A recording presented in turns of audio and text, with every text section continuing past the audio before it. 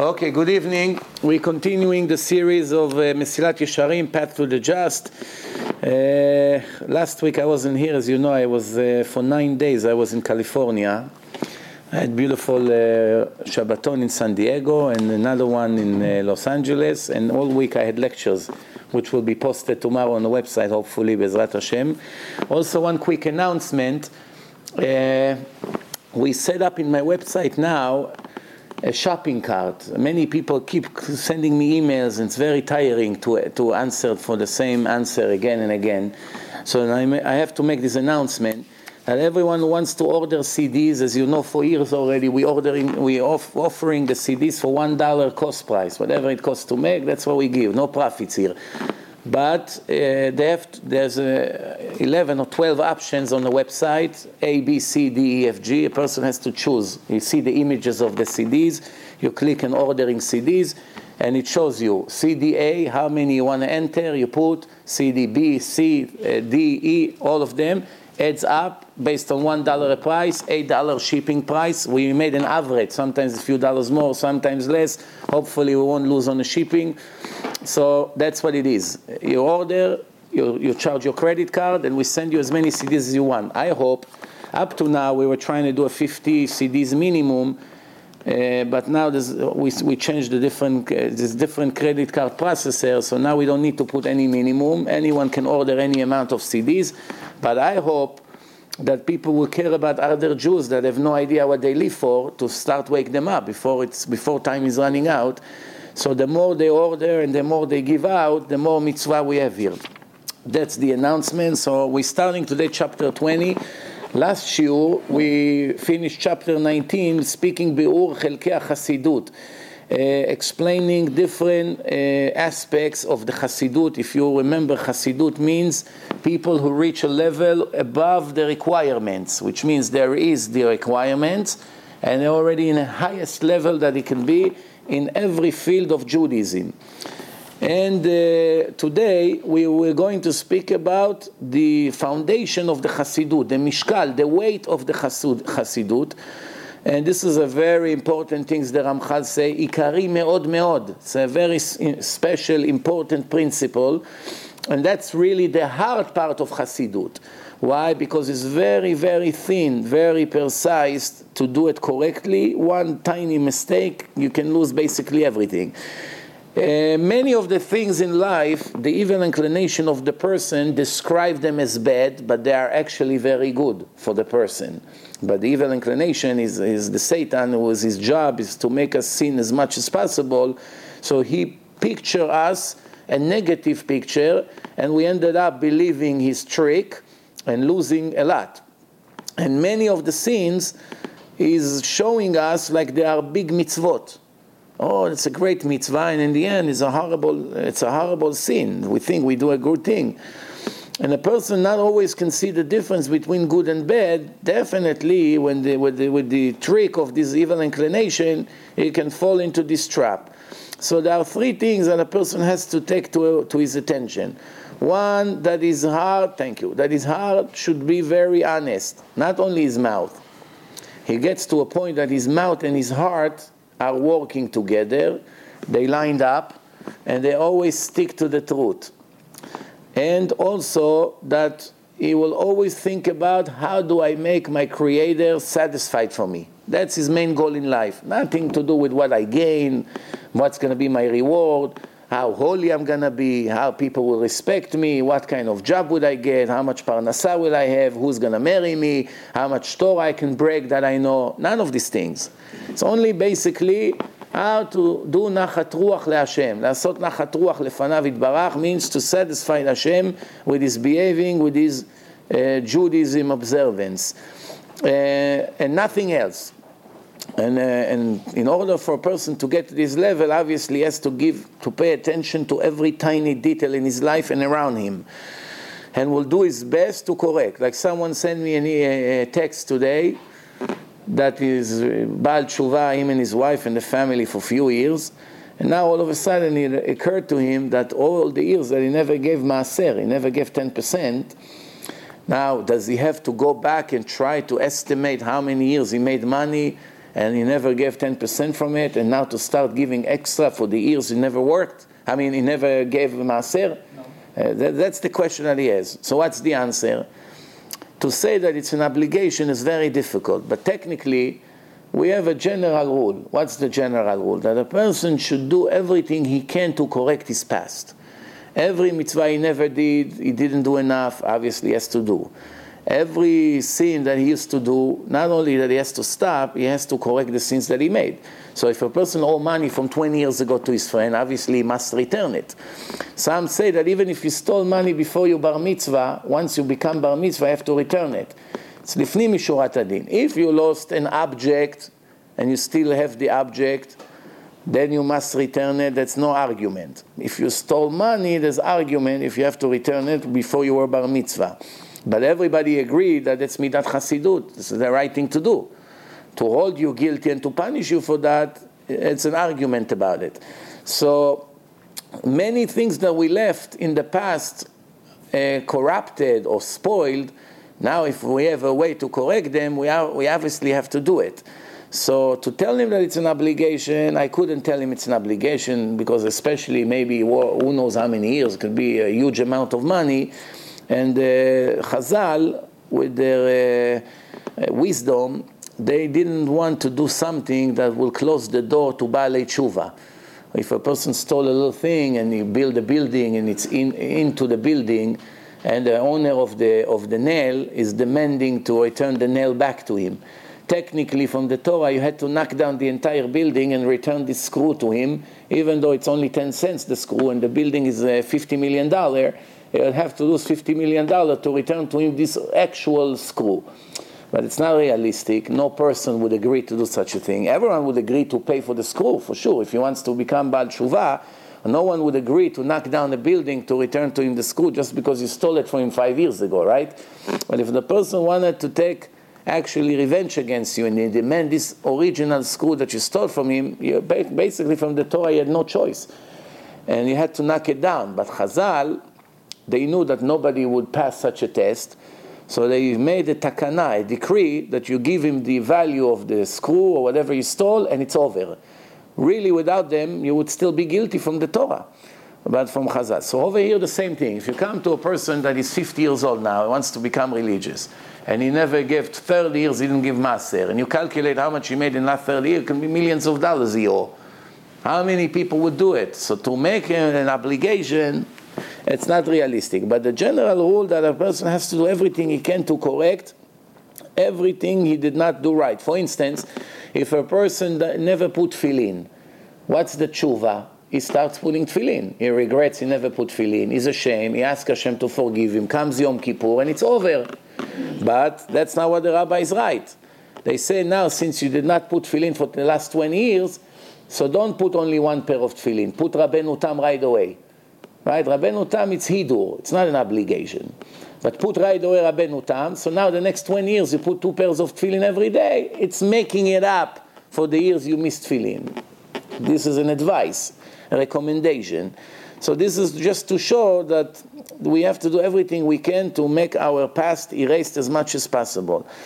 And also, the Ramchal says, Ashrei Adam Oz Lo Bach. It means a person will put all his weight, all his yahavo, means everything that he needs in his life, he throw on Hashem. Supply for me. Help me. I trust you. My eyes are to you. We know that the rule is that the more you depend on God, the more He is anxious to help you. This is the rule. So basically all you have to do is to show Him that you really depend only on Him. If you show Him, I'm in your hand, I'm helpless, I'm worthless, I'm 100% in your hand, I trust you to do me this miracle, I trust you to supply, then things begins to work out. But if you trust Him in others, sometimes you will really need the others. And sometimes they will, and sometimes they won't. But Hashem is the most reliable source, obviously. Shene'emar Ashrei Adam Oz Lo Bach. You know, a person that is Oz, his strength is in Hashem, Ashrav. He is the luckiest one on earth. Hashem lo imna tov la'olchim batamim. Hashem will never prevent any good for people who walks innocently after Him in the right path. If one of the three conditions that I just mentioned, a person doesn't have them, he will not reach a perfect level ever in his life. He could be righteous in certain way, but he won't reach the perfect level of Midat Chasidut. And also, when a person is trying now to keep those three conditions, he has to also realize that he has to make his thinking perfect, clean. He has to have clean thoughts. He has to have iyun. So he has tmimut hamachshava, the perfectness of the thinking correctly, thinking positive, thinking clean, not thinking anything not modest or things like that. That's one of the conditions here. Iyun. What's iyun? Iyun means paying attention carefully to every little tiny detail in your life. Why you got on this plane in last minute, and why there was an emergency landing, and why there was an hour delay, and why your driver had to go 50 times in the airport until you finally got there. Things that a person don't pay attention. He looks at it as coincidence, but really nothing is coincidence, nothing. Everything has a reason, everything has a reason. You forget a shoe somewhere, and eventually that can lead to who knows what. So a person that pay attention to all the details is amazed how Hashem manage his life in such a sophisticated way. If a person doesn't pay attention to the small details, may miss the entire picture. And also the third one is bitachon, confidence. Now, many people make mistake in confidence by thinking, if I trust Hashem to supply me everything I want, then He'll give it to me. Confidence doesn't mean that if a person now wants a Rolls Royce and he has a full trust in Hashem, so tomorrow morning he will have it. No. That's not what it means. Confidence means that I am confident that Hashem will give me what I need, not what I want, what I need, for sure. That part I confident. If a person doesn't have confidence in Hashem, even things that he needs he may not have, because he doesn't have emunah. We have a verse, it says, Aboteach be'Hashem yesugav min hatzara. Someone who is trusting God, confident in Hashem, yesugav min hatzara. He's on the way to a big tragedy or trouble, and Hashem is picking him up from the tragedy thanks to his confidence. What caused him to get saved is his confidence in Hashem that He will save him. So we see that the confidence affects your future, affect your present, affect everything in your life. But just to trust Hashem to give you $10 million or to win the lottery, some of the speakers, in my opinion, they're misleading the public by telling them that if a person will have 100% confidence that he will win the lottery, so he'll win the lottery. Not true. If a person is bad for him to win the lottery, he can have confidence as much as he wants. Hashem doesn't want to ruin his life. So you ask, you want this girl to be your wife. You have full confidence that from all the guys, Hashem will make her choose you. And Hashem knows she's going to be the poison of your life and destroy your life. Of course, He's not going to listen to your prayers and to your confidence. So just like the Chazon Ish say, the confidence to have whatever you want, that's not the right confidence. Also, many people mix confidence with laziness. That's a very thin line between them.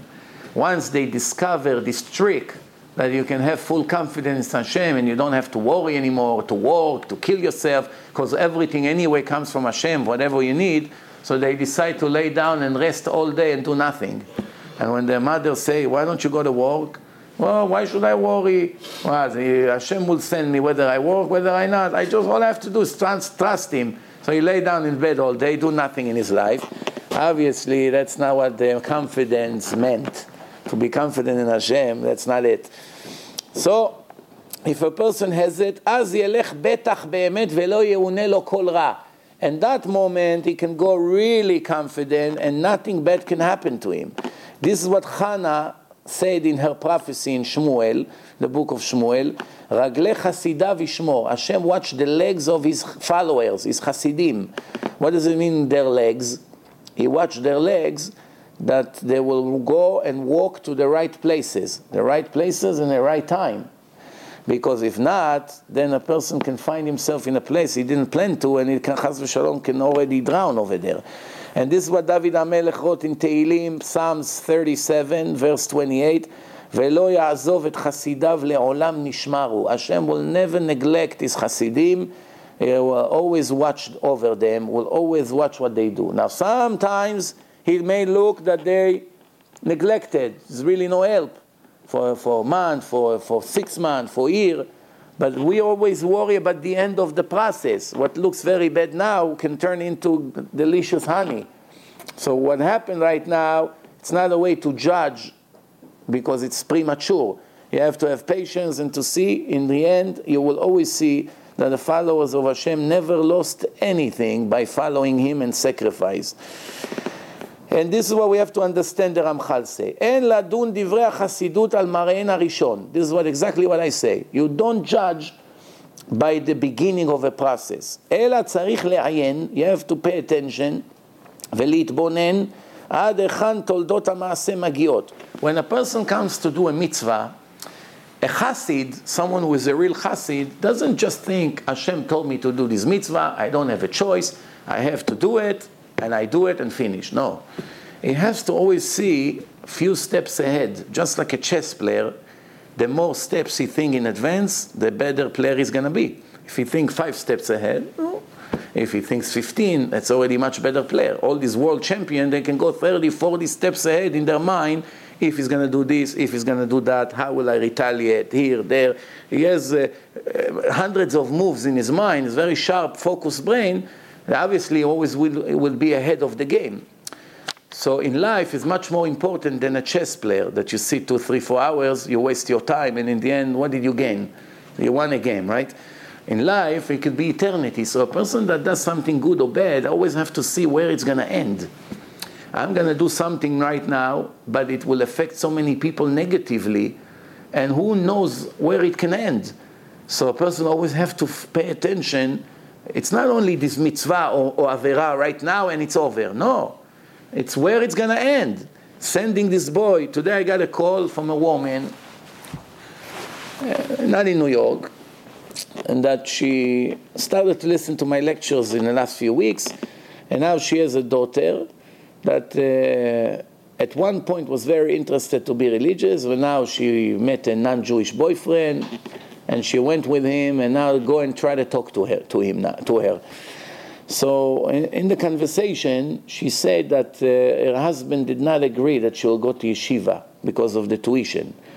So he sent her to some kind of conservative place or public school. And that's the results of a public school. Putting your kids in public school has a very high chance they'll marry goyim in the end. Now, if you come to this husband and tell him, would you agree to go 10 years back in time and pay triple on the tuition? Whatever it was, let's say $600 a month. Would you pay $1,800 a month, go back to her age 12 or 10 and put her in good Bet Yaakov school or a nice place and pay triple? They would say, I would pay 10 times more to get saved from what I have now. But they don't listen. When I tell them that, when there is still time to save, they laugh. Shiva, it's also good. When the problem comes, they call to cry. You understand what's happening here? So a person has to always see where my actions will end. Also, sometimes the act would look very good right now to do, but what will be born from it in the future will be very bad. If he will do it, and eventually, even though right now he did something positive, it would end up altogether a negative thing, because there will be so many bad things come out of it. We give an example from Gedalia ben Achikam in the book of Yirmiyah, chapter 40. This is what he brings. That Gedalia, we have a fast of Gedalia, because there was a person, Ishmael ben Natanya, that was Rasha, that he wanted to kill him, and they warned him, be careful from him, but he didn't want to accept Lashon Hara. He said, I'm not allowed to listen to Lashon Hara, don't tell me about him anything, I judge him favorably. And what happened in the end? He got angry at Yochanan ben Kareach, the one who warned him. He says, Sheker ata dover al Ishmael. It cannot be that you say something like this about this guy. I don't accept it. What happened in the end? He wanted to be righteous, not to accept Lashon Hara, and in the end, for 2,500 years we suffer. We have to fast because of this. Why? Why is it? Because everything you have to see for the future. What if there is a chance it's going to kill him? And because of that, a lot of tragedies came to the Jewish nation because he was in charge of the taxes, paying to the Goyim. So many bad things came out of it. And sometimes you want to try, let's say you go to a place by your parents or something like that, and all the family is coming, and they did something that is against the laws of Shabbat. Because of ignorance, they didn't know that they're not allowed to return or something like this. And you made such a big deal out of it, and you started to give them musar and speech, and they got all upset, and you ruined the entire atmosphere. And according to halacha, this is what you have to do, in a nice way. But sometimes trying to do what their books say will cause in chain reaction, a tragedy, a disaster. Many of them got disgusted, they don't want to hear from the religion anymore because of what you did. They got embarrassed. The woman who cooked, she got embarrassed. You have to use your head, where to say, where to pretend you don't see, everything. You need life experience. Without becoming a Talmid Chacham, it's very hard to know when to say, when not. Many times they ask Rav Ovadia about horrible things, he say, pretend you don't see. Ta'alim ayin. I saw in his book, Rabbi Naki, he has questions and answers. It's about 6 or 7 series already. Many of the answers, he asked him, what should we do? A person did this and this and that. Say, ta'alim ayin. Pretend you don't see. Why? In the circumstances of the situation, yes, you come and make a big deal out of it, you achieve something positive, but you get a lot more negative. Sometimes you're not allowed to be, even on the small things you have to say, because later it's going to get a lot worse. Bottom line, this is what the Ramchal means, that you have to always see a few steps ahead where it's going to end. In the end, it's going to become positive, or in the end, it's going to be negative. If the end will be negative, better you don't say anything. Yeah. Like I sometimes say, if a person comes and you know that he's a weak character, he's Mechalel Shabbos, he's a weak character, and you know it's very difficult to make a person like this religious, very difficult. Finally, in a moment that he agreed to accept a mitzvah on himself, you don't come and tell him all the little tiny things that are not as critical. You want to focus on 3 or 4 very important things, that is Surei Karet or death penalty, to save him from that. And in a year from now, you worry about the rest once he's going to already be established. If you go full force, this, not allowed. After 5 minutes, you say, okay, thank you, it was nice meeting you, it'll die a goy. You understand? Also, all the Baalei Tshuva, as soon as they become religious, they make the life of their parents a nightmare. Not allowed this, not allowed this. You're wicked. I'm not allowed, I don't have to respect you. I don't want to live here anymore. I have to move. 2 minutes ago you were a goy, now you became a Jew, now you want to make them also? It doesn't work that way. What you saw, the truth that you saw, they still don't have it in their head. For them, it's all tradition. For them, they think that it's belief, it's a custom. They don't really look at that as a truth of life. The creator of the world set up rules here. They don't understand. So everything must be consulted with a rabbi that will give you the right advice, and definitely not start make revolutions everywhere you go. And this is this Ramchal continue. V'hu she'amar Rabbi Yochanan, being humbled, caused Rabbi Zechariah to destroy our temple and burn it and send us to the exile, because he did not want to sacrifice the goat. With the story of Kamsa bar Kamsa, they brought the goat and the Rasha cut his lip, and he couldn't, according to the Torah, you could not sacrifice such a thing. And the Goyim, the king of the Goyim, sent the sacrifice, and he knew that if by not accepting it from the Goy, it will create problem. So he had to think what to do, to sacrifice it against the rules and save our nation from a tragedy, or to stick to the rule. Whatever happened, and he decided to stick to the rule. And in the end, the temple got destroyed, and everyone went to the exile, and a huge tragedy came for not making a small sin. You understand? So here is what we're talking about. Sometimes you cannot go sin and a mitzvah. Sometimes it's 2 sins, a very big one and a very small one. The very small one in that situation will have to be the only solution. And it's not always possible to avoid making a sin, so therefore a person has to choose what is not as bad. Also, we'll give a few more examples here. It says like this.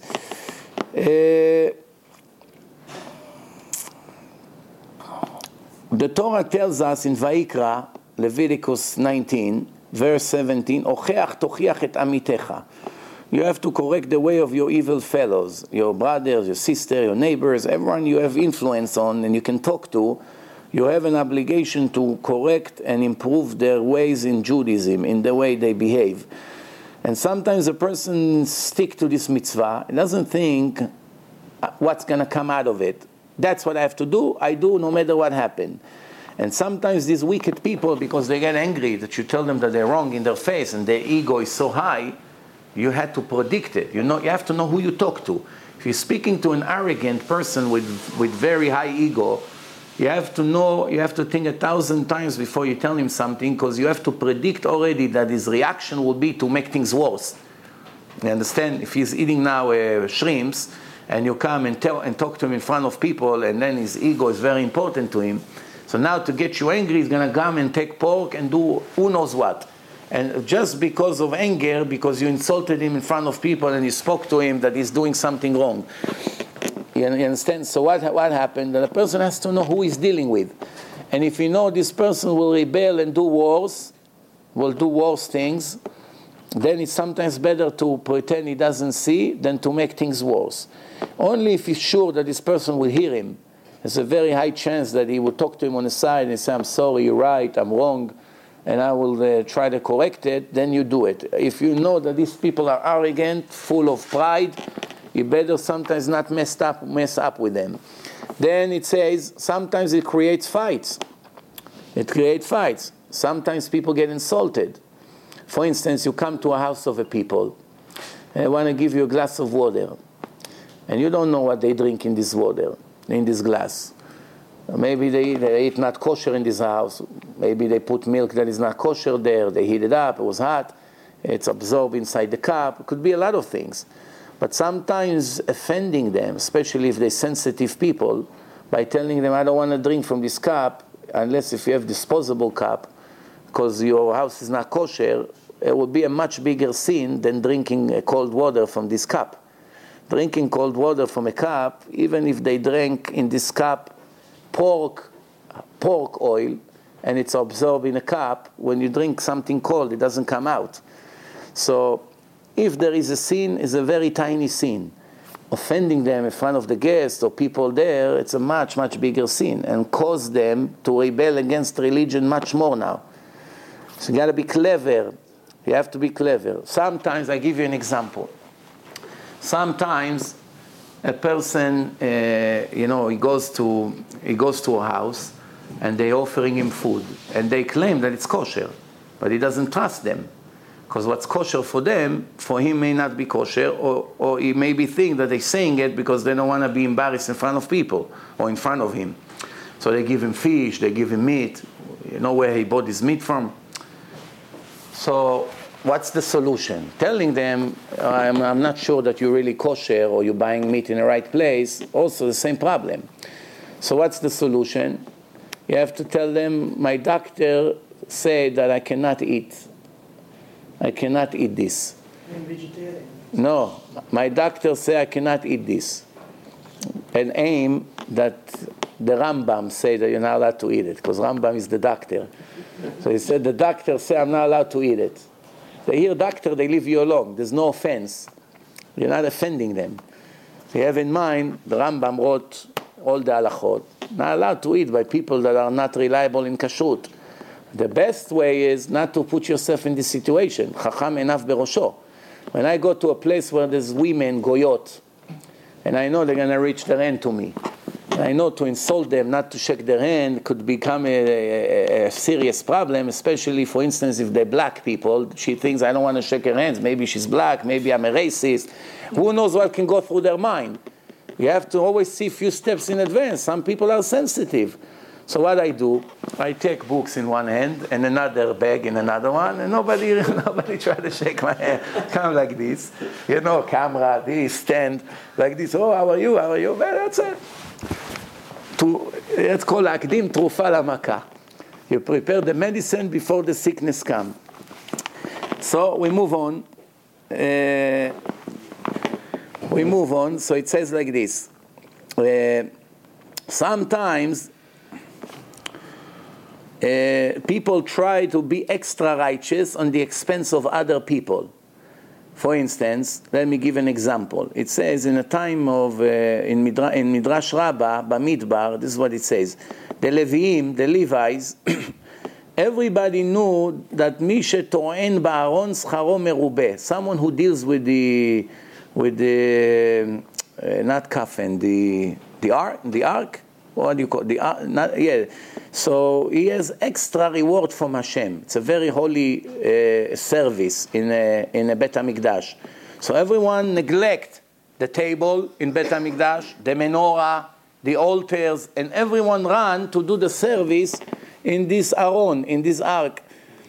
And they all want, because they all want to get a big reward. So because of that, they used to argue and fight and push. It's fighting who's going to do the mitzvah. So one person said, I'm doing it. The other person said, no, I was first. So because of that, they used to disrespect each other.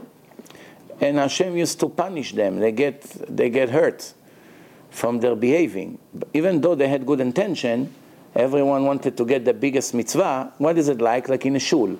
Sometimes a person wants to get maftir, aliyat maftir, to make for his father that passed away. It's important for the neshamot, because, there's the reading maftir, there's a segula for aliyat neshama. So you see that other people are arguing for it.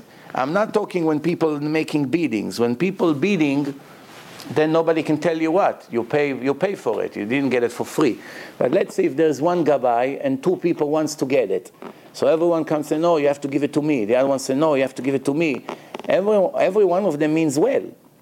Everyone think, well, I have respect for my father that passed away. I care for his neshama, for his soul, so I want to do it. The other one think the same. But nobody thinks that Hashem is more logical than us. Even a regular person that see two people wants to do something for their father, but one gave up to the other, he would appreciate the one who gave up more than the one who insisted. So if a person is clever enough to know that this guy is more righteous than the other because he gave up, it's needless to say that Hashem would also see it and give you the reward just as you did the maftir, and you get a bonus for having good midot. So what are you fighting for? It's people that fight sometimes. And I've been in a place now this Shabbat. I went to daven somewhere, and I saw something very interesting. From the time you start the Psuke de Zimra, all the singings until you get to the Baruch Hu, it's long on Shabbos, it's about 20 minutes. So every person reads a part. One person read Mizmor, another one, in a shul, people. So there was one guy who was anxious to read a lot. So every 2-3 things, he reads again, he jumps. So someone made a comment on the other side of the shul, and when he wanted to start another Mizmor, someone else started before him. I said to myself, I can't believe it. People are fighting who's going to read. Then the person who saw it, that they tried to block him, got up in the middle and say, thank you very much, good Shabbat Shalom, and he went out of the shul. So I'm thinking to myself, how pride can destroy the life of a person. What do you care if you read loud? First of all, he doesn't know how to read, so he makes many mistakes. Somebody like this should be mute for the rest of his life until he learns how to read. But if you finally knows how to read, if you know how to read, most people don't know how to read Hebrew. Even if they went to the Hebrew University and learned grammar and got 100 on their test, bring them to me, I prove to you they don't know how to read. They don't know how to read Mil'el, Milra, they don't know how to pronounce the word right, they don't know where you have to put a comma and a period, and they don't read properly. They don't just don't read. Shvanach, you see, they don't know how to read. So if you don't know how to read, better not to talk. And even if you know perfectly how to read, what do you gain by reading loud? Is this a reason to have an argument in front of people and make Chilul Hashem? It's hard to believe that people can reach to that level. What else? So the Ramchal says, it says, a person should watch and keep all the mitzvot 100% in front of everyone without being embarrassed from them. This is what King David says, that when he was in front of kings, they all speak about business and women and food, But I always spoke about you and your Torah. I didn't pay attention to what they think. I want to speak about Hashem and the Torah and the religion. That's what's important. And they're tired of the religion. They don't want to hear it. That's their problem. However, if you know they're going to take actions and do bad things and it's going to turn into a very bitter sin, better not to get on their nerve. You understand? So you have to be clever where to do, how to do. This is what David HaMelech said, "V'adabra be'edotecha neged melachim ve'lo evosh." I'm going to speak in front of the kings about you and your Torah, and I'm not embarrassed. V'chen shaninu eve as kanamer. Be strong like a leopard. He's not afraid of anything. There's a battle, there's a fight, he jumped. He doesn't run away. You ever saw a leopard run away from a battle, from a fight? So when you need to stick to the law, to the halacha, you don't be a coward. You have to give every strength of yours to this mission. Omnam, the Ramchal say, even though you have to do it, you still have to be very careful that if you want to do extra, more than their requirements, and that's going to get the people upset, don't do the extra. What you must do, you must do. They serve pork, you're not allowed to eat. But if you want to do extra, I'll give you an example. If they serve meat, there is arguments between the Rabbi Yosef Karo and the Rama. The Rama is the main posek of the Ashkenazim in the last 500 years. And Rabbi Yosef Karo is the one who wrote Shulchan Aruch. Is the main posek of the entire world, but the Ashkenazim, the Rama put some comments that some of their customs are older than the Shulchan Aruch. They stick to the old customs that they brought from Europe from 1,000 years ago. So sometimes there is disagreements on certain points in the halacha. For instance, meat. Which meat considered strictly kosher? It has to be, according to the Sfaradim, according to Rabbi Yosef Karo, an animal that when you slaughter it, the lung did not have any sirchot. Didn't have these veins who comes out, that the lung is completely smooth. And, of course, there's no holes in the lung. Once the lung is naturally smooth, it's a kosher animal. If it's not naturally smooth, it's not a kosher animal.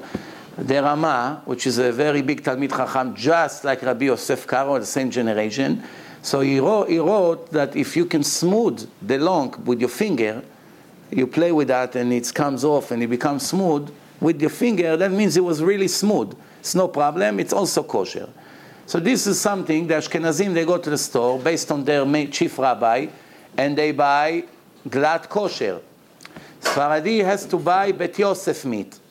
Lechatchila has to buy Bet Yosef. But sometimes you come to a place, and the Sfaradi is an ignorant person. He doesn't know the difference between the Rama and this. He goes to a store, he pays double money, and he tells them, I want kosher meat. So the person over there is Ashkenazi, he sells glad kosher. He doesn't know Bet Yosef, no Bet Yosef, sell everything glad. So he gives him glad kosher. And this person spent $1,000 for Shabbat. He came, he made a beautiful Shabbat. You come over there, you eat Bet Yosef. Now you know this person didn't get Bet Yosef. It's good to say something or no? You ruined their entire Shabbat. Better not to say anything. Why? First of all, the people don't know. Second, even if they know, they're not making a sin. They have a giant chacham to rely on. It's not that they come and eat pork. They eat something that according to many Gdolei Torah, it's strictly kosher. So, lechatchila, to begin with, you have to aim to get Bet Yosef, even for Ashkenazim. The religion is nothing to do with Sfaradi Ashkenazi, like many people think. It's nothing to do with where you came from. It's what's the truth of the Torah, whether the person who say it is Yemenite, or a Chassid, or a Litvish, or a Sfaradi. It doesn't matter. Who cares who say what? The truth is what's important, not who said it. Therefore, if an Ashkenazi rabbi say something, and a Sfaradi say something, and it's an argument from the Torah, and you don't want to take any risk, doesn't matter if you're Sfaradi or Ashkenazi. You have to go which one of them is more strict. It's a Chilul Shabbat maybe from the Oraita, Isur Karet. I'm going to go like the Ashkenazi rabbi. The Sfaradi allows it. Doesn't matter. Same thing the other way around. If there is a Posek Ashkenazi who say this is okay, and the Sfaradi say no, it's Chilul Shabbat, what do you care if it's Sfaradi or Ashkenazi? There's argument between giants. According to one of them, what you just did is a big sin. Do you care where he came from and what's his accent? You care about his knowledge in the Torah. He's knowledgeable in the Torah. He's a big chacham. He tells you what you do is Chilul Shabbat. So why to take a risk? Why? Certain times in life, you have to go to the strict side. The same way, the other way around. If it's a mitzvah de Rabbanan, it's a rabbinical law, and you are Sfaradi, and the Ashkenazi say it's allowed. The Sfaradi say it's not allowed, and the Ashkenazi say it's allowed. So you have an argument between two Chachamim. Over here, you can do like the Ashkenazi, even though you're Sfaradi, or the Ashkenazi can go like the Sfaradi, to the lenient side. Why? Safek de Rabbanan lekula. You won't listen to your Rebbe. No, you don't have to listen to your Rebbe. You only have to listen to your Rebbe if you're complete ignorant in halacha. Aseh lecha Rav, this law apply, I can prove to you. You're only allowed to listen to one rabbi in everything when you don't know how to learn yourself halacha and to decide what's the right way to do. So people who never learn in yeshivot, they don't know how to open books. Of course, they have to have one rabbi in everything and they don't ask questions because they don't know anything. But if someone knows how to see, and he knows this is a sin from the Torah, and the Safek Doraita Lechumra, he has to go like the Lechumra. And if it's the Rabbanan, he has to go Lekula. And you can go like different poskim. Why? Because you have to weight the things. And I can show it to you in not one book, in at least 20 books of halachot that I search very carefully. They all say the same. It's not an argument about it. Why they say Aseh lecha Rav? You don't know how to learn halacha. You don't know the terms. You don't know what Safek Doraita. You don't know anything. You just became Baal Tshuva 2 months ago. To start thinking who's right, you don't have the tools. So you take a rabbi, you my rabbi, everything I ask you, you decide for me what to do. Now what do you think your rabbi has to do? Same thing I just said. When you ask him a question, he knows there's someone to rely on. To be a good posek doesn't mean everything is not allowed, not allowed. Not allowed, everyone can say not allowed. You come to the priest, he can always tell you, not allowed, not allowed, not allowed, without learning ever in his life Torah. To say not allowed, it's an easy solution. To say not allowed on something that is allowed is a sin. You should know that. If a person comes to you with meat that's worth $500, and he asks you a question, according to halacha is allowed, but that rabbi wants to be extremely cautious, but it's really allowed. And he said, no, you have to throw it to the garbage. It just made you lose $500. It's a sin for him. You cannot just say not allowed everything. You have to find a way to make it mutar, if there is a way. If there's no way, there's no way. It can be $1 million, doesn't matter. But if there's a way, a posek, le'etera, koach de'etera adifa, Chazal say. If you have two options, to say allowed, to say not allowed, you have to always do your best to allow it to the public. You want to be extremely cautious for yourself, you can do whatever you want. Nobody tells you what to do. You want to pay triple, fine. You want to throw it because of a doubt, it's your choice. But to force it on the public, to be in this strict level, it's a different thing. We're going into deep stuff. It's really not the subject here, but this is just in general. And I'm not telling anyone what halakha to do, what not to do. I'm just saying that the religion has nothing to do with whether you're Sfaradi or Ashkenazi. It matters what's the truth. So sometimes the Ashkenazi posek, you will have to go like him, whether you're Sfaradi or not. Sometimes you have to go like the other one. Why? Because in this situation, since you don't know who is more precise, you will have to not take a risk. And sometimes, when it's not from the Torah, it's a rabbinical law, and you're going to lose money or a lot of time, and you're going to have a lot of aggravation or embarrassment or something like that, then you can count on the more lenient one, even if it's not like your nationality. This is what I'm trying to say. Then the religion is not determined of where you came from. Like now all of a sudden today, according to Ashkenazim, this and this and this allowed. According to Sfar, what is this? Who? Where? Show me one source in the entire Torah, in the Talmud, that it goes by the place where you came from.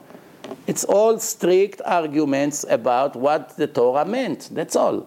It doesn't matter where the Chacham lives. Minhag HaMakom, we're talking minhag, customs. We're not talking halacha. Halacha is the same halacha, same Torah for everyone. Minhag is a different story. Minhag HaMakom, fine.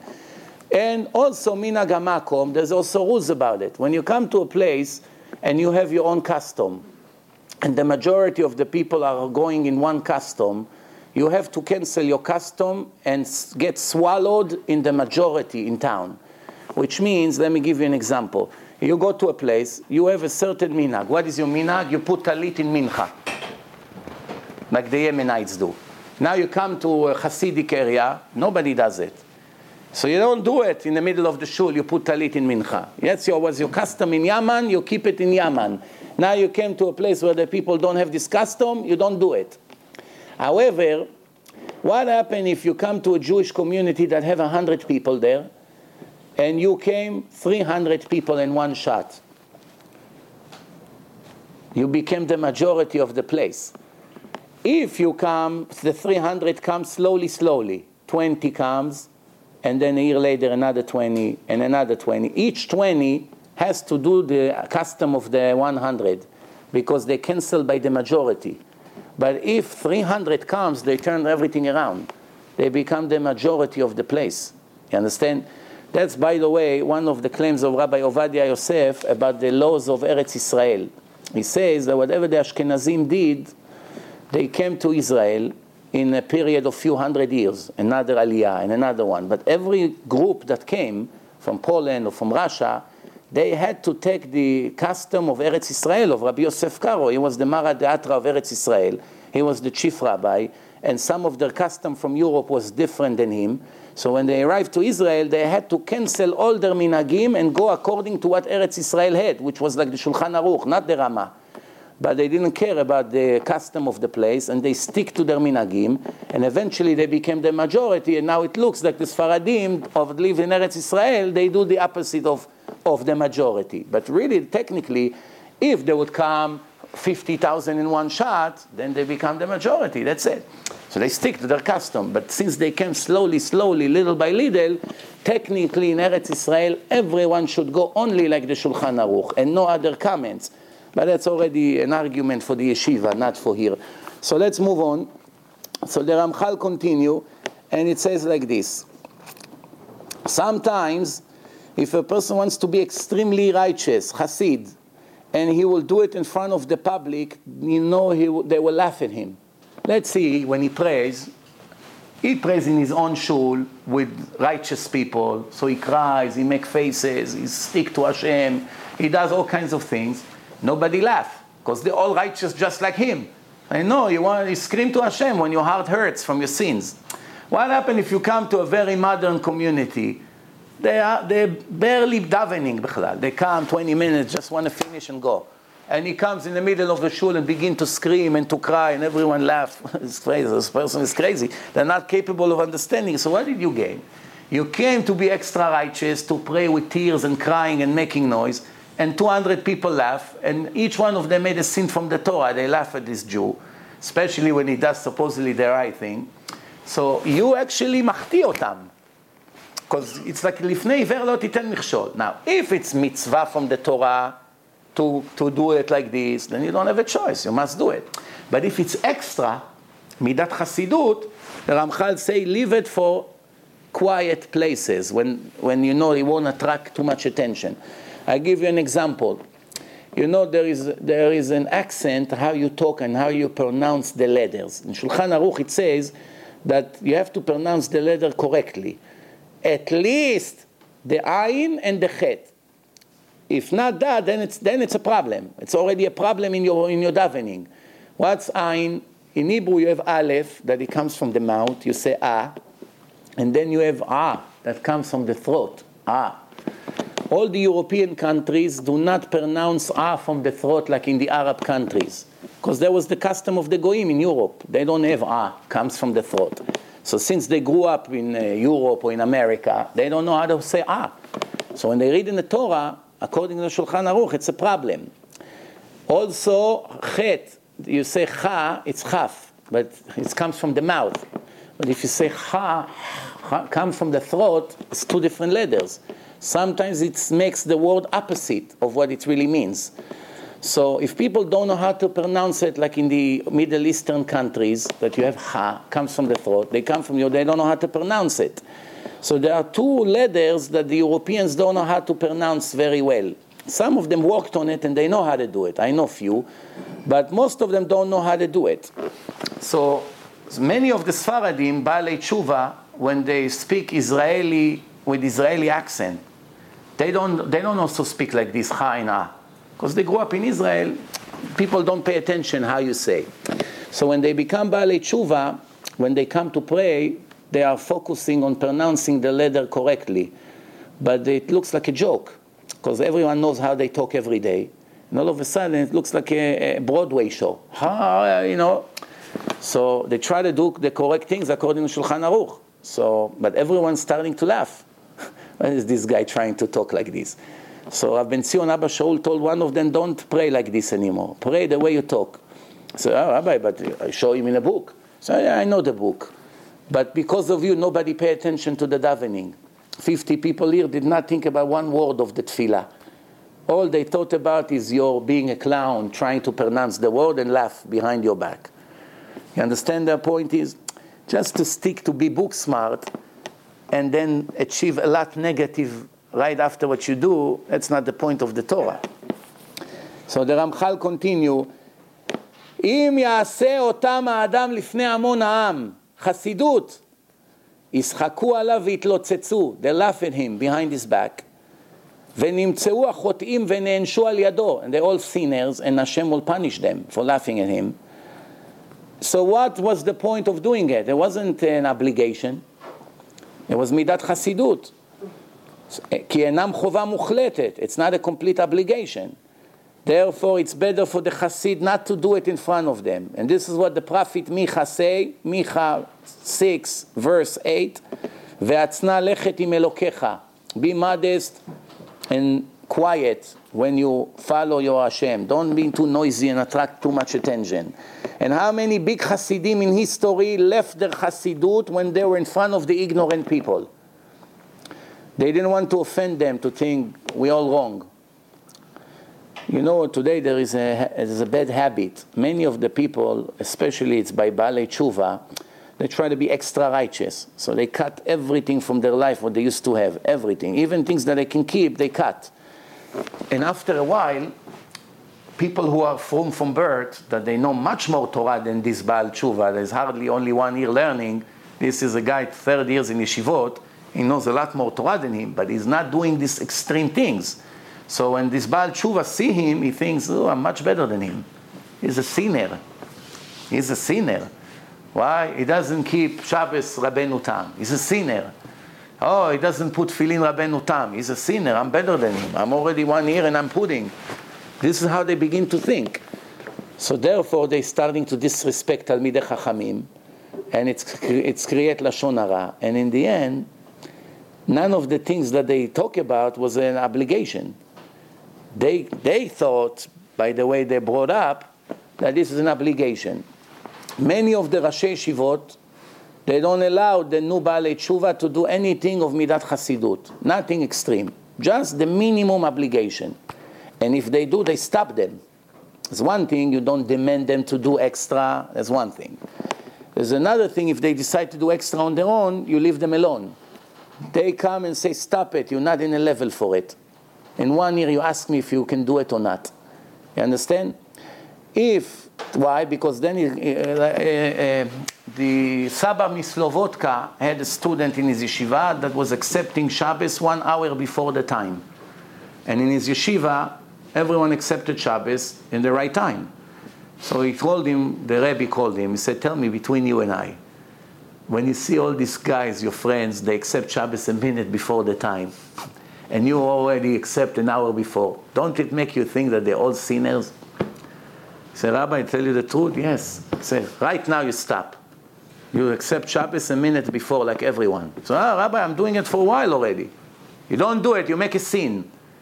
You do extra, something that is not mandatory, and it makes everyone looks wicked in your eyes, because you think you're a big shot, you better not do it. This is it. That's what he told him. Stop it right now. You understand? So, this is it. And also, it says like this. Sometimes it's all come from ego, from pride. Many people pray very long davening just because of a show-off. When they're alone in their house, they got stuck, they didn't go to shul, they daven 5 minutes. But in a shul, 15 minutes. Why? They want to know what people think about them, what they say about me. I prayed double than the rabbi. The rabbi prays 7 minutes, I'm 15 minutes. I'm a big tzaddik. That's how they think. Half of the prayer, they think, I wonder what who's looking at me, who's much. I once saw somebody that was, a big show-off guy. It was a sandak, that after everyone finished, he was a sandak, everyone went, they sit, they eat. You know how the sandak, everyone wait online to get bracha from him. And after everyone sits, I saw he's making all the show like he's a mekubal, he's doing all kinds of things. I knew he's a crook from before that. But he's going like this, and every once in a while I was following him carefully. Every once in a while he goes like this. And he goes like this, like this. And when he saw nobody pays attention to him anymore, he stopped. As long as somebody was saying, look at this big Baba Sali. Who are you fooling? You understand what's going on in this world? Yeah, it's better not to do than to do and to be a show-off. So the Ramchal says, Mechzi keyohara. He doesn't speak about yohara. Mechzi keyohara. It looks like pride. Don't do it. If it's pride, it's a sin from the Torah. Here, it's not a sin. It looks like pride. When everyone do one way and you decided to do it the best way. Next to them, don't be a big shot. But if it's really yohara, then forget about it. Then it says, נמצאת הלמד, conclusion, הבא להתחסד חסידות אמיתית, someone who wants to be a real חסיד, צריך שישקול כל מעשיו לפי התולדות הנמשכים מהם. Translation, has to weigh everything that he's about to do, which is extremely high, what bad can come out of it. And if there is bad that can come out of it, better not to do the extra. Just do the mandatory, the minimum, and that's it. Then, when a person does something, you should always remember that Hashem judge it by the end of the act. Akol olech achar achitum. If Reuven did 90% of the thing, and Shimon came and finished the last 10%, who gets a bigger reward? The one who finished. The one who finished. The one who finished, he is the one who gets most of the reward. You did 90% of the work, you build the shul. You did 90%, and you didn't finish. Your friend came, put the last $100,000, you put $900,000. You build the place, this, that. Your friend came, put the electrician, the finishing, the this, the floor, the doors, the window. He's the one who finished. He's the one who actually made the shul ready to go. That's why a person has to remember that the end of the act is more important than the beginning and the middle. And what else it says? Rabbi Tarfon wanted to be strict like Bet Shammai. Bet Hillel and Bet Shammai is two big yeshivot 2,000 years ago. Rosh Yeshiva Hillel and his student, Rosh Yeshiva Shammai and his student. Shammai were known as more strict. In everything, they're more strict. So Rabbi Tarfon decided to do like Bet Shammai. Even though Halacha is like Bet Hillel, the Halacha is like Bet Hillel, but he wanted to go strict like Bet Shammai. אמרו לו, כדאי היית לחוף בעצמך שעברת על דברי בית הלל. They told him, you really deserve the punishment that you did not do like Bet Hillel. So he should have answered them, what's the problem? I want to be more strict like Bet Shammai. What's the problem? I'm doing a sin? I did extra. In a place where they said the halacha is like Bet Hillel, this is the halacha over here, like the rabbi said, the custom over here is nag Bet Hillel, halacha kmotam, and he went and did like Bet Shammai, really, הייתה ראוי, the language of that is, that it says like this, היית, כדאי היית לחוב בעצמך, you're actually guilty. And what does it say here? Because if everyone will split to two different kind of customs, chas v'shalom, it would look like there's two Torahs. That's why it would say you better do like Bet Hillel, that everyone here does like them, that there will be two different customs, one does like this, one does like this, and the city will be 50-50. People see that a big rabbi does like them, and another one, and another one. The next thing, you come next year, it'll be 50% doing like this, 50% doing like this. It's going to look like two different religions. So once we decided halacha like Bet Hillel over here in this town, that's it. You have to be like them, even if you want to do more strict. We finished chapter 20, Baruch Hashem. Let's start a few words of chapter 21. בדרכי קניית החסידות. How a person can achieve this level of being a chassid. The main way to get to this level is paying attention to the small details, iyun, all the time. All the time. Without it, there's no way to become a chassid. Also, to be persistent, not on and off, up and down. On and off, you stay in the same level most of the time. You have to be consistent and pursue and continue non-stop. As to read everything David HaMelech wrote, Tehillim, everything, Mizmorei David HaMelech, and every word that he wrote to Hashem, because he was a big chassid. You want to be like him, you have to learn everything that came out of his mouth. He's the best teacher to become a chassid.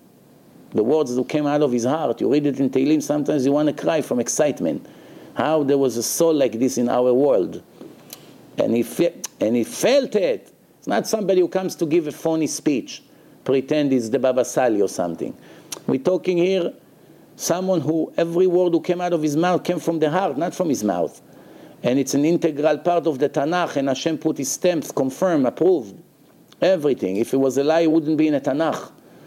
You understand? If it would be not Chas v'Shalom Tzaddik, the Mashiach wouldn't be son. Ki biyotam kulam meleim ahava v'yira. They're full of love and fear from God and midat chasidut, and the highest level of extra righteous. And beitboneno bam, when a person pay attention to every verse that came out of King David in Psalms, it's not possible that he will not wake up to come closer to Hashem and follow the direction of David HaMelech, of King David. וכן תועיל הקריאה בסיפור ומעשה צדיקים. Also to learn biographies and stories from the life of the extra righteous, holy rabbis that we had in our generation. Baruch Hashem, there's thousands of books, the life of this rabbi, the life of that rabbi, stories from their life, rabbis who survived in the Holocaust in no conditions, how they gave their life to do, what to do. Now, it's very inspiring. For instance, the great book, All for the Boss, Rabbi Herman, All for the Boss. I know a few Jews who were barely religious. Once they read that book, it made a huge change in their life. Mamash made a big change. So you hear, I know few people that read some of the stories I said in the lectures or in other places about the Rav Ben Zion Abba Shaul, how he was 15, 20 years, he just passed away 15 years ago. In our generation, what a chassid, what a holy person he was, so it made a huge impact on their life. So you see that it helps. You see people in our time, that they reach a certain level and they live in this filthy generation in the highest level of the Torah, how can it not inspire you? You want to be as close as possible to this kind of person. So reading their life, reading things that they used to do. You know, I once told a person the story about Rabbi Yehuda Tzadka, the Rosh Yeshiva of Porat Yosef in Jerusalem. Is a big Sephardi yeshiva. All the chief Sephardic rabbis came out of there, from this yeshiva. There's a blessing in this yeshiva. Many Talmidei Chachamim came out. Rabbi Yehuda Tzadka, which was a very humble man, was the Rosh Yeshiva, and one day he passed away. So they came to his Chevruta. They told him, come say a eulogy. You learned with him for 30 years. You probably know him the best. So he answered, I cannot say anything personal about him. So what do you mean? You're 30 years learning with him from morning to night. You don't know what to say. Eulogy for him? He says, since the day we started to learn, for the last 30 years, we never spoke one time any personal conversation. We only learned and no sichat chulin. We never spoke anything besides the learning. That was the rule that we made in the day we started to learn. You want to learn with me? Fine, I want to learn with you. One condition. We will accept, we'll never say any word besides the learning of what we read. So therefore, I do not know anything about his personal life. 30 years. I told it to one Talmid in yeshiva that thought he's a matmid. He said, you just made me realize how far I am from being a matmid. I thought that I'm careful not to talk about nonsense in the learning, not to stop, ask. Now I know how much more I have to go. Understand? So this, you see that it's inspiring us, perhaps in the best way. And this is an advice from the Ramchal, not from me. And it says like this. So that's going to give a person a nice direction in life. Also have to pay attention to the people that are not Hasidim, right? how much suffering and agony and worry they have in their life because they didn't reach a high level in confidence and love to Hashem. How much they worry about their businesses, how much they worry about their health, their personal life, and things like this. And also, if a person is too much busy with what this world has, vacation, trips, that, beach, parties, birthday party, clothing, shopping, this, even going to the supermarket to buy things for Shabbos. That's a mitzvah. It's not a sin. But being busy with all these things makes it almost impossible to reach a very high level of righteousness and knowledge in the Torah. Because it's like going on and off to the oven. Going in, going out. Going in, going out. You stay cold for the rest of your life. I had the merit to meet Rav Yaakov Stefansky. At one point, we were very good friends in Monsey. And he's something that you don't see in this generation. It's very hard to see. All day with small tefillin on his head, Netz Minyan, first one in the shul, 4 o'clock in the morning, after mikveh, learning non-stop Torah. His wife was the principal of Bet Yaakov of the girls in Monsey. One day she passed away. She had cancer. She passed away. Her funeral was one of the most shocking events I participated in my life. Thousands of girls and graduates. What an inspiration this woman had on them. And the eulogy he made for his wife was like 1,000 Yemei Kippur as far as tshuva. A person feels to reach such level. So anyway, after she passed away, he came to me and said, "Can you help me out? I need some help in some financial issue because I don't even know how to write a check." I said to him, "What did you do all these years?" He said, "She took care of everything. She paid the mortgage, she paid the bills, she raised the children, and I was just learning all day Torah, and she never let me do anything." So I said to him, he said to me, "Now I have all these bills came, I don't really know what to do. I don't have how much money we don't have." So he said to me, "For 30 years, I didn't walk into a store, any store. Never, once even. You know what's going on here? You say your wife, 'Moishi, go get me some groceries. Moishi, I forgot eggs.' Okay, close the Gemara, go get her egg." Mitzvah to help his wife. Next thing, "Moishi, can you drive the kids here? Can you go there? Can you pick up this? The son is getting from yeshiva, can you pick him up?" It's all mitzvot, chasadim. But in and out of the learning, non-stop, you're not getting cooked right. And then he say, with these 30 years, I was 5 years in the attic. Besides going to the bathroom, I did not go anywhere. I was in the attic of the house for 5 years, learning non-stop, around the clock. And every once in a while, I ask her, "Are you doing well down there? You okay? You managing? We okay? You have money to pay the bills?" She said, "Everything is fine." So later, when I came down, I found out we're in a huge debt. She never wanted to tell him. Just before she passed away, hours before she passed away, he came, sat next to her bed. She said, "What are you doing here, Batlan? Why are you wasting your time sitting here? Go and learn." You understand what the woman she was? Who knows how many thousands of Jews got saved from her passing away? Who knows how many? It could be tens of thousands of people. That's what happened. When Hashem sees that thousands of Jews deserve execution, instead of killing them, He gives them more chances to make tshuva, repentance, and He take one rose. This is what we say in Shir HaShirim. Dodi arad legano lilkot shoshanim. Hashem, Dodi, it's Hashem, comes to the garden full of thorns. Op, found one rose. Take the rose, it's like 1,000,000 thorns. We understand the value of a tzaddik. That's what's happening here. So it says like this.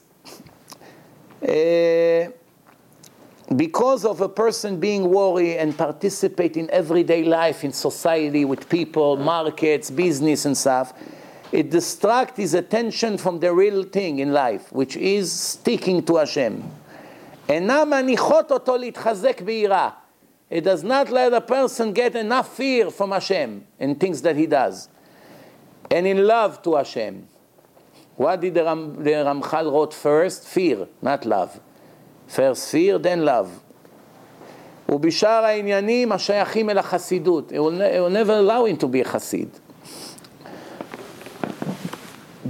Bottom line, whenever you come to a place when the people in that shul are all scholars that learns Torah, or when you go to a minyan of balebatim, business people who goes to work, Did it ever happen once in a history, not only in our generation, once in a history, that the people, the business people, the Balebatim, and that shul, or in everywhere you went, were more righteous and in a high spiritual level than the people who learn Torah? It never happened, and it will never happen. No matter when you come to town, if you have two options, to go to daven, you ask your host, where are we going to daven tomorrow? He said, we can daven by the yeshiva, or we can by the shul of the business people.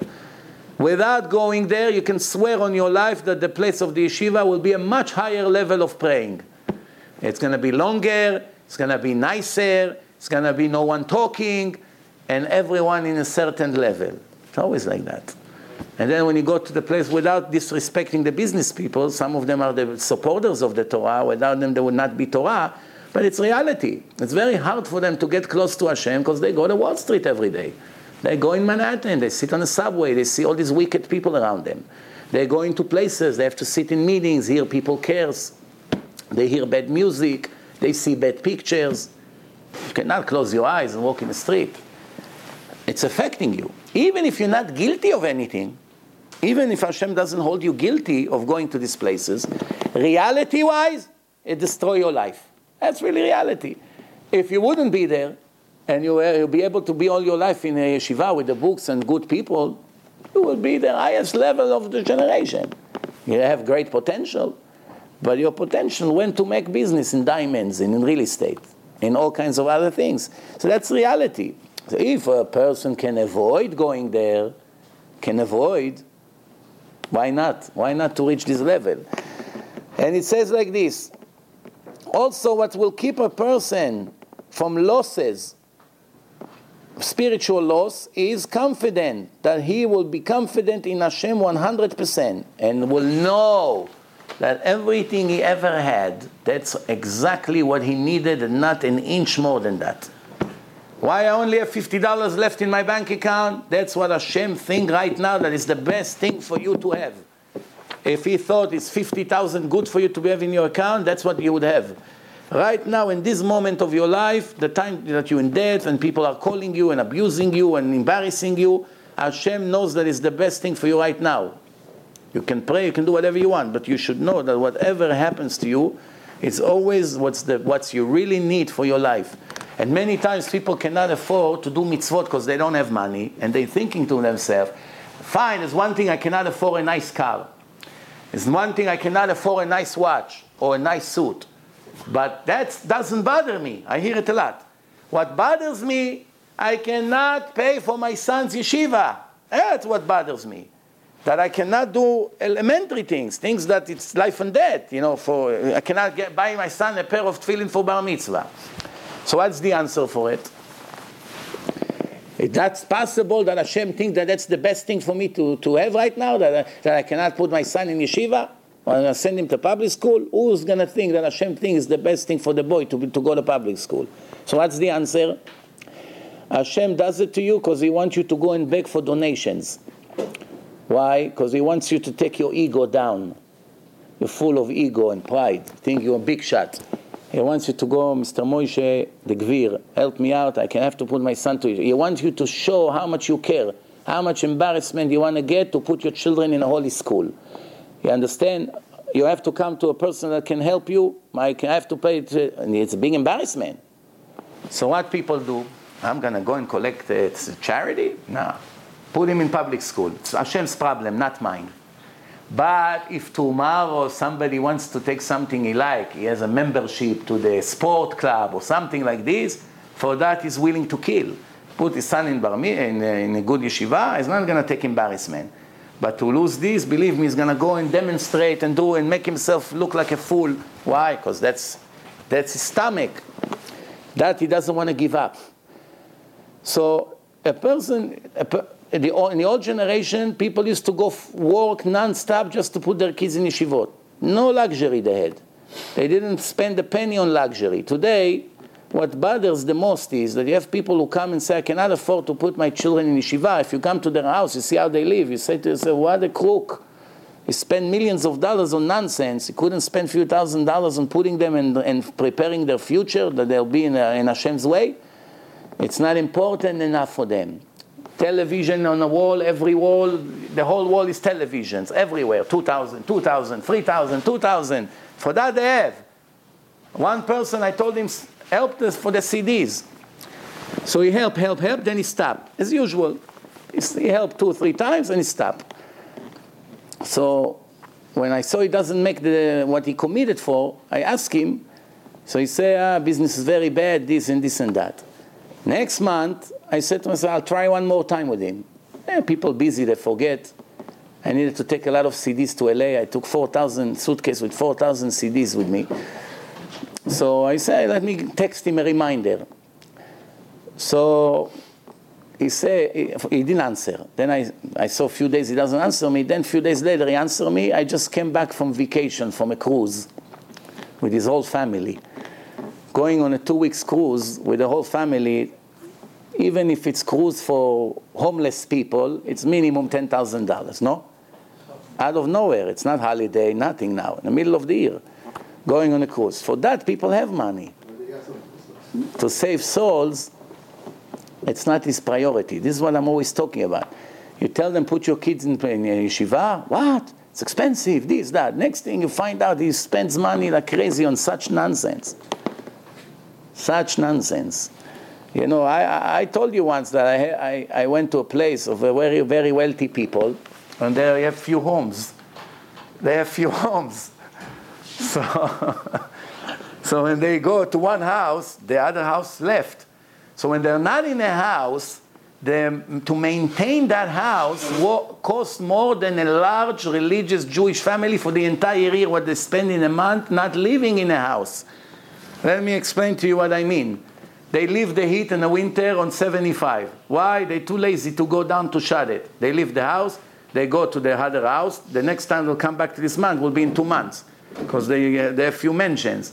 So now the heat will be there on 75 for 2 months when most of the people cannot afford to put the heat. It's so expensive. They freeze in a house with their children, and over there, a empty house there. Then they have the gardener, the servant, the driver. They do nothing. They eat in the house. They use everything. They do, and plus the taxes that they pay on this house is $200,000 a year, divided by 12. So it's like with the gardener, with the chauffeur, with the electric, with everything that they have, $20,000 a month without living there. And then you ask them, why don't you send your son to a good yeshiva, a good school? It's a ripoff. Shame, what is this? 20,000 a year they want? You understand? That's just like the ladies. We ask them, why you don't go to the mikveh? She said, it's not clean. It's not aesthetic. Plain, bacteria, this, that. Yet, the water of the mikveh, most of the time you can drink them. That's how clean they are. And she goes to Sheraton, Hilton Hotel, all the sun lotion, all the sweat, all the bathroom of the children, everything get mixed in the things, in the water, and they swim there. Wow, what a fancy hotel. She drinks in the bathroom of the kids. What do you think the kids do in the water? I don't want to tell you what's in it. Take it to the lab, you see. And sometimes they swallow the water accidentally. When you swim, doesn't bother them. But to go into the mikveh one time, in and out, with a closed mouth, in and out, no, it's not clean. To go to swim in a bathroom of the kids in Sheraton Hotel, there's no evil inclination who tells you don't do it. To go into the mikveh, the Satan say, crazy, look how dirty it is. It just reminded me what the Ramchal said, that when you want to do Midat Hasidut, you have to make sure that you won't do it in front of someone who cannot tolerate it. Many, many years ago, in my beginning, I went with my friend Navarro, Shimon Navarro, from Monsi's. Today he's in Israel. He took me on the way to shul. He said, let's go to the mikveh on Shabbat morning. I went on Shabbat morning to the mikveh looked like a soup. It's mikveh of men, not women. Different story. But there's thousands of people went there, so you had they didn't clean it yet, because it was already Shabbos is over. Sunday will come, they clean it. So, the way it looks, air and dirt on top. So I see he's taking his jacket off. I'm looking at the water, it looks like a soup. So I tell him, don't tell me that you're going into this water. So he didn't even understand. He goes in, he goes into the shower, and that's it. Cold shower after Shabbos. So he said to me, why not? I said, you're going into this water? So he looked at me. He said, you know, you're what? You're right. He realized that if he's going to go into this water, he's done with me. He realized. Years later, he said to me, Eze mazal that I didn't go into this mikveh. Who knows where will you be today? You understand? This is a perfect example of what the Ramchal say. Hashem knows you want to go in. But use your common sense. You alone, go in. Someone who cannot understand it, is this an obligation from the Torah to go into this mikveh? No.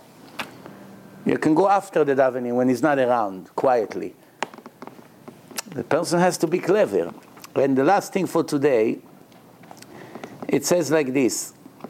The rule is that there's no righteous person that can do only good and will not make sins. If you don't play, if you're a player and you sit on a bench all season, you don't make mistakes because you don't play. If you play, you'll make mistakes. Some players are better than others and make less mistake, but if you play, you make mistake. If you want to be righteous, you have to understand that righteous people can make mistakes. But what comes right after the mistake, that's the test.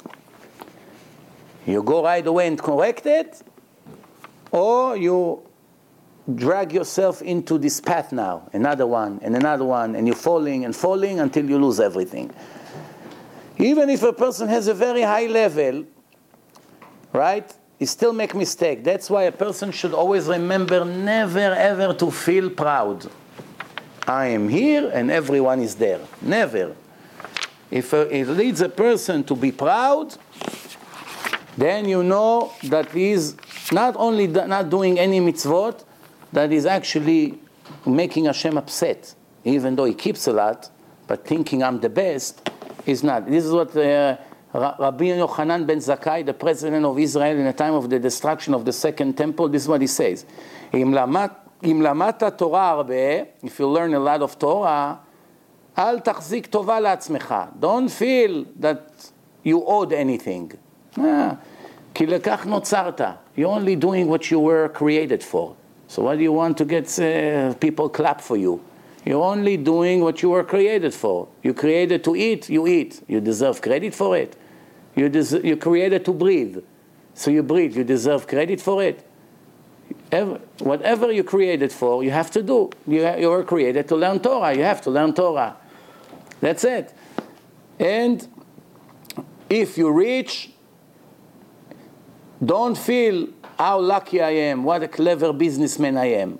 Think, how do I help the miserable people who did not have the merit to be rich like me? If he's a hero, how do I help other people who need my strength?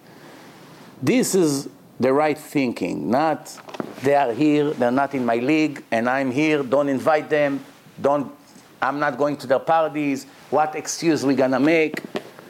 Moshe, you're not getting ready for the wedding? No, I'm not going. It's all this miserable people's gonna be there. Who knows what food they're gonna have? Who knows? It's not for me. That's not the right way. The right way, you should always remember, who am I? Nothing. That's why sometimes you meet people that are really great in what they do, even not religious. They're great, but they stayed ordinary. They're humbled. They talk, they're friendly, the kids come to them, they give them signature. They're not, and sometimes you see that they become the nastiest people on earth. They beat up photographers, they go crazy, they do all things just because their ego went so high, they became monsters. So you see that the success destroyed them more than before. But Torah can also do it to a person. It happens to the son of Rabbi Shimon Bar Yochai, Rabbi Elazar. After he learned so many years of Torah, he went on his donkey and he saw an ugly man. He told him, Reka, what we say today, loser. How is it, the people of your city can ugly like you? He asked him, how can you be so ugly? So the person told him, go and ask the artist who designed me how he designed such an ugly creation. But right away he realized what a huge mistake he made. And the question is, right away he made tshuva, he apologized, he followed him in the entire way and begged him to forgive him. Some people never apologize, and they never heard of apology. But he realized he made a mistake, so he tried to call. But the question is, how did a giant chacham like this, that when he died, his wife put his body in the attic for 22 years, the body didn't smell even. It didn't become rotten, no worms, no nothing. In the heat of Israel, 22 years it was in the attic. When they came to bury him, the people of the next town, they came to prevent the funeral. They said, we're not letting you bury him. Why? The 22 years that his body stayed in our town, not one person got killed, no robbers attacked us. He's the blessing of the place. Don't let you bury him. They had to bury him 1 hour before Yom Kippur. Everyone was busy preparation for the fast. Quietly they took him and buried him that they won't know. This is a person that, because his level of Torah was the highest you can get, son of Rabbi Shimon Bar Yochai, he got to a moment of pride. Moment of pride. Why? When you are all the way on the top of the pyramid and someone is in the bottom, it's very, very tempting to step on his head and think, who is he? But the hero is always reminding himself, who am I? I'm just like him. Nothing better. This is the right approach. B'ezrat Hashem, we'll see you on the next Monday. I'm going to mark myself that I know we stop here. We are in the middle of chapter 22. 22, Baruch Hashem. And we'll see you next Monday. Baruch Adonai L'olam, Amen.